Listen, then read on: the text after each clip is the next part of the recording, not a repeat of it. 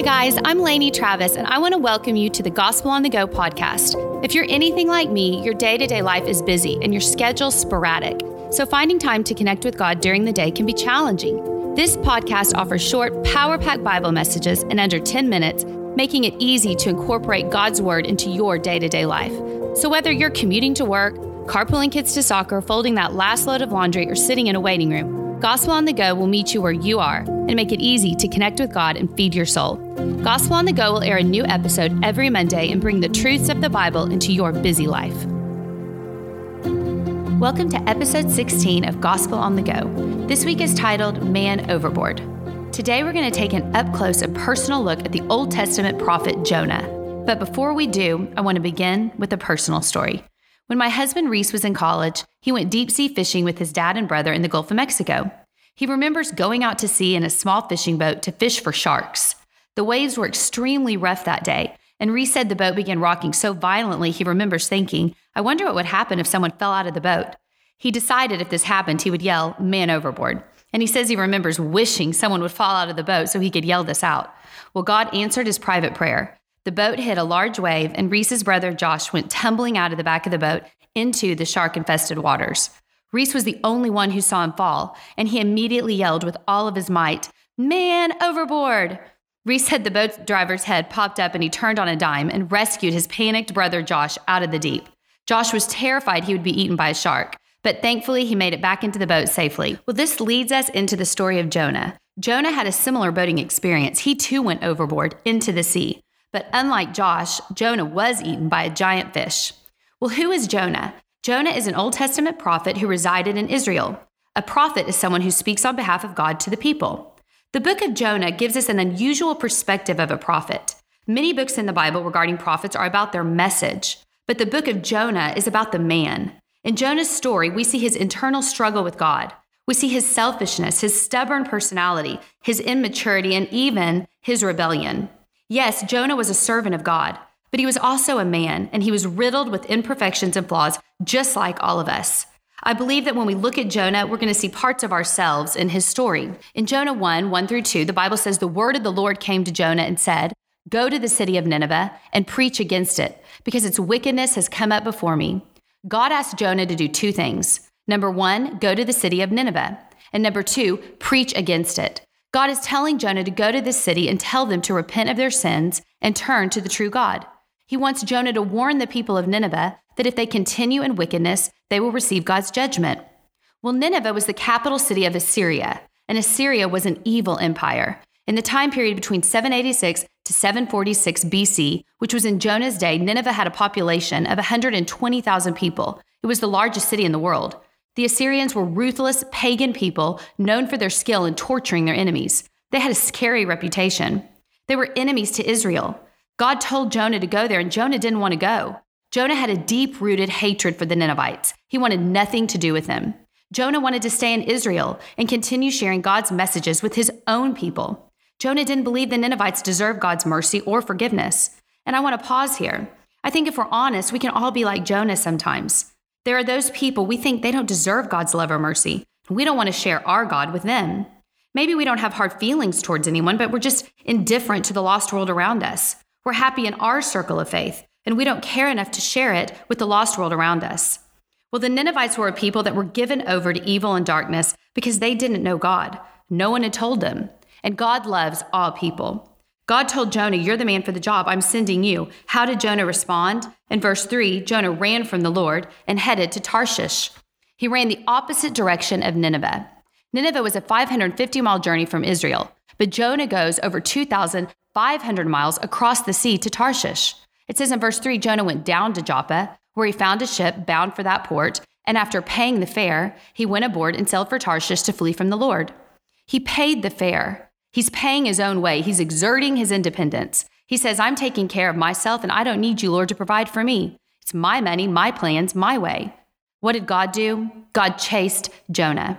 Jonah got on a ship and headed across the sea. And it says in verse 4-5, the Lord sent a great wind on the sea, and such a violent storm arose that the ship threatened to break up. All the sailors were afraid, and each cried out to their own God. This wasn't just any storm. This was a supernatural storm. And it's important to note that God didn't need Jonah to complete this assignment. He could have sent someone else. Our disobedience doesn't thwart God's plans. He can and he will accomplish his will another way, but God wants to include us. This was personal. God wanted to do a deep work in Jonah's heart. God chased him. God chases you, even in your rebellion, even when you try to pay your own way. He doesn't have to use you, but he wants to. God wanted to soften Jonah's heart for these people. Well, the storm is raging. How does Jonah react to the storm? In Jonah 1:5, it says Jonah went down below deck, where he lay down, and he fell into a deep sleep. Notice the word down is used a lot in this story. Jonah went down to Joppa to get on a ship. He went down below deck, and now he lays down to go to sleep. He is sinking further down into disobedience. The boat is tossing violently in the storm, and Jonah sleeps. This is strange behavior.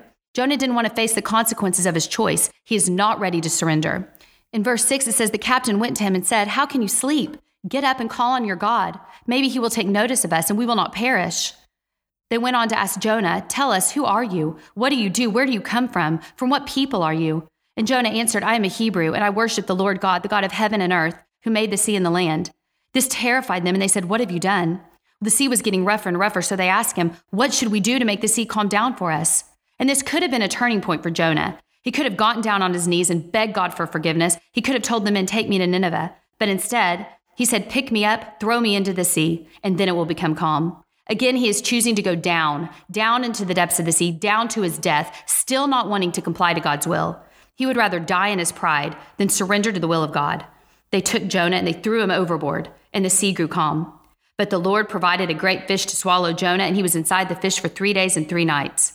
Jonah's going down into the depths of the sea in the belly of a giant fish. This was a weird way of bringing Jonah to a place of surrender, but it worked. For the first time in the book of Jonah, in 2:1, we see Jonah begin to pray. Jonah prays for his life. He says, "In my distress, I called to the Lord, and he answered me. From the depths of the grave, I call for help." Jonah goes on to compare his experience inside this fish to being in a physical hell. It was suffocating. He was claustrophobic. It smelled. It was nauseating. His skin would burn from the acidic environment.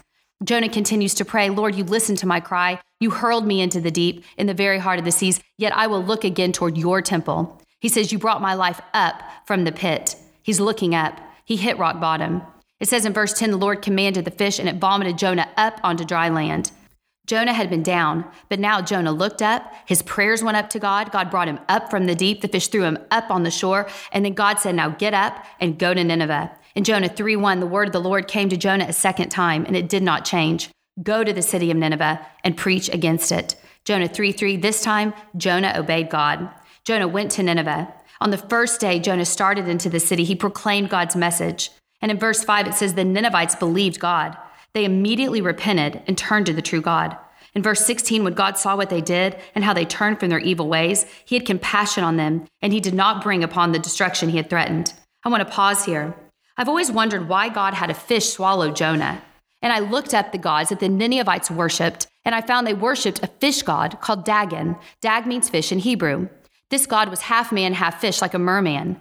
Fish to the Ninevites were deity. So in God's sovereignty, even in Jonah's rebellion, God set Jonah up for success, and that when the people of Nineveh heard from eyewitnesses that a giant fish had vomited a man up on their shore, word throughout the region spread, and this gave Jonah credibility with these people. Bible scholars believe Jonah would have looked like an albino man, bleached white from the acid in the environment of the fish. He would have looked divine. God used this strange transportation to reach these people for him. As a result of Jonah's message, the entire nation repented. It's the largest revival in the Bible. Over 120,000 people came to know the God of Israel. But what's interesting about this book is we don't hear much about this miraculous event of the entire city being saved. This book is about God and Jonah. Jonah rebelled. God chased him.